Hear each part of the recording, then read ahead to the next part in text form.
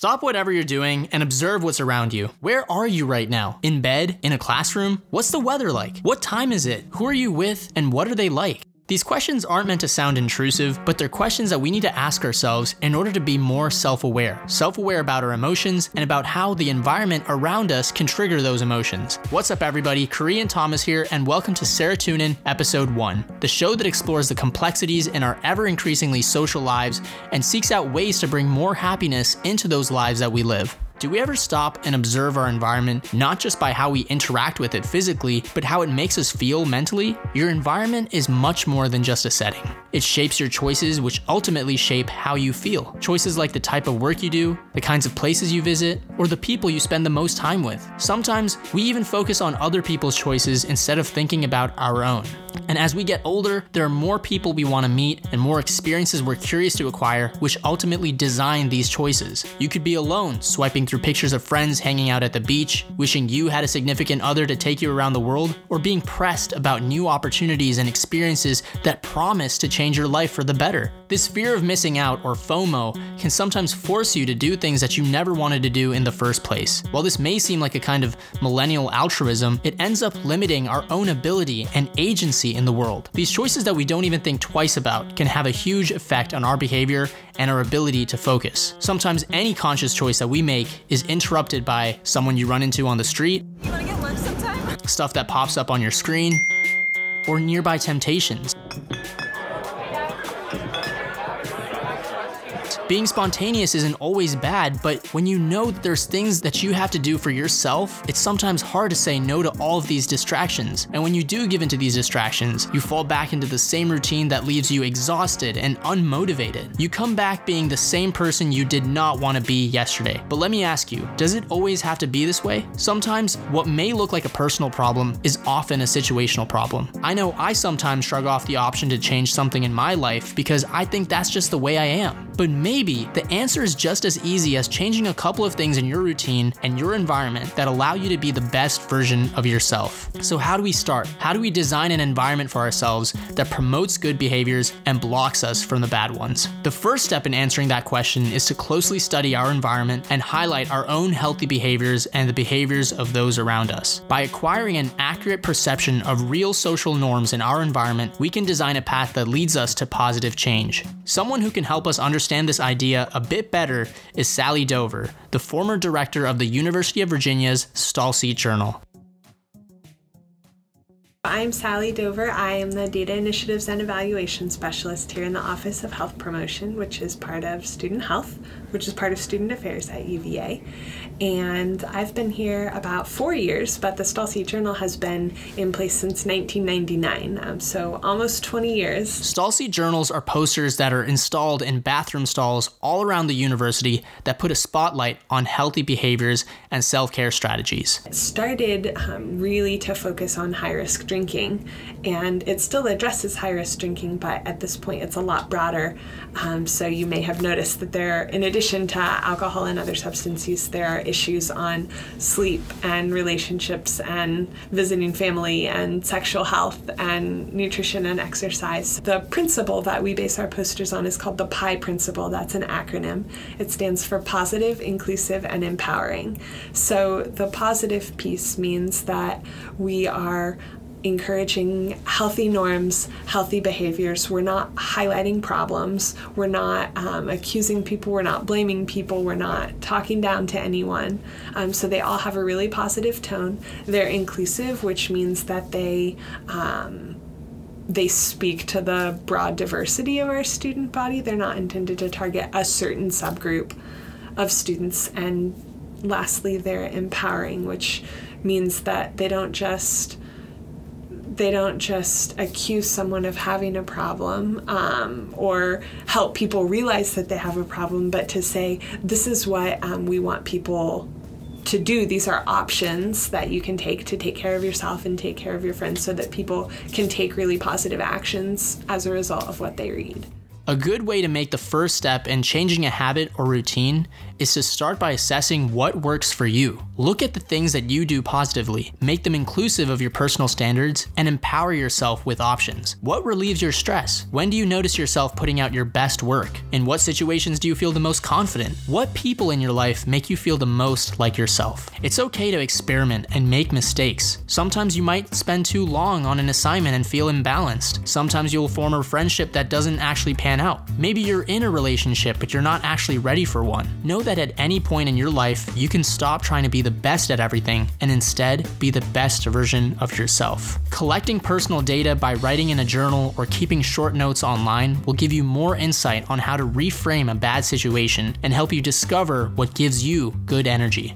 A couple of the things that we've noticed since we started this project, like I said, in 1999, so we've been collecting data for a long time, and at that time, there was high-risk drinking, and there weren't a lot of protective behaviors being used by large numbers of students. So when I say protective behaviors, I mean things that help keep you safe when you're drinking. So staying with a friend, planning a safe ride home, eating food before drinking, asking your friends to let you know when you've had enough, things like that. So those protective behaviors were low, but high-risk drinking was high, and so we were seeing a lot of negative outcomes related to alcohol. But the Stolze Journal has really focused on reducing the high-risk drinking and increasing the use of protective behaviors, and we've seen major changes in those areas. So students are less likely to be engaged in high-risk drinking than they were around 2000, and they are also much more likely to be using protective behaviors. So staying with a friend, eating food, alternating with water, making sure that they're not riding home with a driver who's been drinking, things like that. So all of that translates to less bad stuff happening after people drink. So even though there is still alcohol use, it's happening in a much safer way.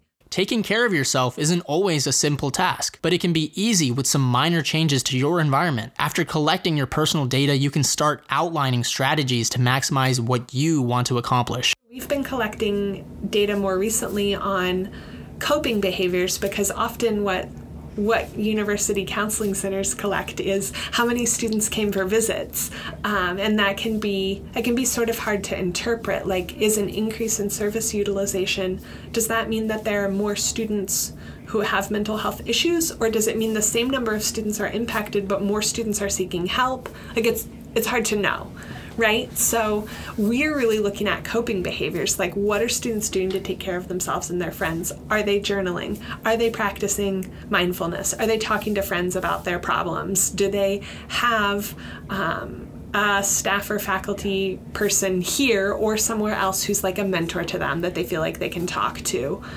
Do they have like one close friend that they feel like they can rely on? Are they doing things to build relationships with others? Are they volunteering their time to serve others? So we're really excited about seeing like how much students are doing to take care of themselves. Like most college students, I encounter a lot of things that give me stress and cause me to exhaust myself. If things aren't working out for you and you're just getting frustrated by the end of each day, stop and breathe. Reframe your situation. Take a look around and see how you can make a more convenient setting for yourself. Maybe the library is more distracting than you thought it would be. Work in your room if that's a better spot to focus and get some work done. Maybe the notifications that keep popping up on your phone are causing you more stress than your actual assignment. Little things like turning off your notifications or putting your phone in your backpack can ease the need to check it. Your time is extremely valuable, so setting limits on how much you use your device can ensure you're maximizing what life has to offer. You can also design your ideal environment by building your own social circle of people with similar interests and values as you. Maybe you're sick of going out to the same place with the same group every weekend. Don't be afraid to reach out to a group of new people to just chill at home or go downtown and explore. Being around people you respect and observing their lifestyles can have a tremendous effect on your own behaviors and habits, and sometimes for the better. Designing your environment also means designing your online environment to shape your perception of what's actually happening around you, aka social media, aka not reality. The kinds of things you see on your social media makes it easy for you to think that you're missing out. As hard as it might seem, you should take a leap of faith and unfollow those accounts that don't really mean anything to you. Instead of drowning yourself in the same kinds of posts, commenting the same stuff, follow accounts that bring you inspiration to motivate you to accomplish the goals you're set to achieve. Bring in the positive energy that you need into your life. Another aspect in your routine that strongly affects the perception you have on yourself and the way you react towards your environment is your sleep and your downtime. We always encourage our students to prioritize self-care. College can be an environment that prides itself on not getting much sleep, or sort of transitioning from one activity to another without a lot of breaks during the day. And so we encourage students to practice sort of basic daily self-care, get some sleep at night, eat some nourishing meals during the day, get out and move around, give your mind a rest, give your body some activity. So those things are all just basic ingredients for a healthy lifestyle that are important regardless of where you are in life or what's going on. So those things can help a lot, especially sleep. Sleep is something that has a big impact on people's overall well-being. So I think everyone knows if you don't get enough sleep, you feel tired, but people don't always appreciate how it impacts other aspects of their lives. So sleep is necessary for learning and for memory and for concentration and focus. So often if a student hasn't had enough sleep, it's going to be harder for them to be doing their work efficiently, whereas if they were maybe a bit better rested, they might be able to do the same amount of schoolwork in a smaller amount of time. Sleep is also really important for emotional regulation. So if you've ever had an experience in life where you were kind of sleep deprived and then you got upset about something and you said, I don't know why I'm so upset, this isn't really that big of a deal. But that's a pretty common occurrence. And the reason it becomes a big deal is because you haven't had enough sleep to sort of even out your emotional regulation, that you're not able to cope with smaller things that normally you would feel fine about. But dealing with our mental health shouldn't just be limited to designing environments that benefit our own well-being. We can also help ourselves by making environments that are more enjoyable for other people. When I was younger, my mom stressed that I be sure to include everybody in whatever I did. At first, I was confused why she insisted that I invite people that I knew others might not vibe well with or weren't as close to. But later, as I have grown up and I've started going to college and started being on my own, I realized how much it means to be included and to be a part of a circle. Always want to encourage the self-care no matter what's going on. We also want to encourage students to prioritize their relationships with the people around them, and that goes both directions. That means like being vulnerable with someone else when you're having a hard time and saying, I'm having a hard time.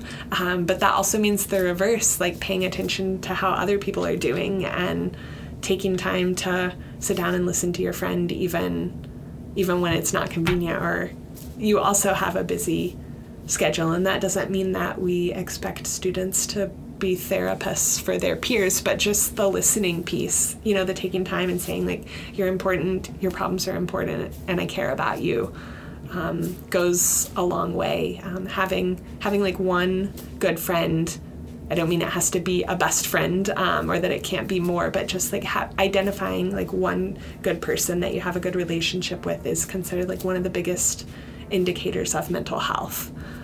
So really encouraging people to develop those relationships. Being aware of how you are around your surroundings also means paying attention to the resources around you. If you sense things are getting really tough in your mind and you feel like you're absolutely going to lose it, don't be afraid to check in with the support system around you. Often people can benefit from some form of therapy or counseling, and we always want to encourage people to pursue those resources. There's no harm, like there's no reason in thinking, oh, I should wait until things get really bad or even worse to get help. You can get help anytime, and we want to encourage people to get professional help whenever they feel like that might benefit them. Yeah. It's just an opportunity to learn more coping skills. So anytime someone wants to get better at dealing with stress is a good time to seek professional support.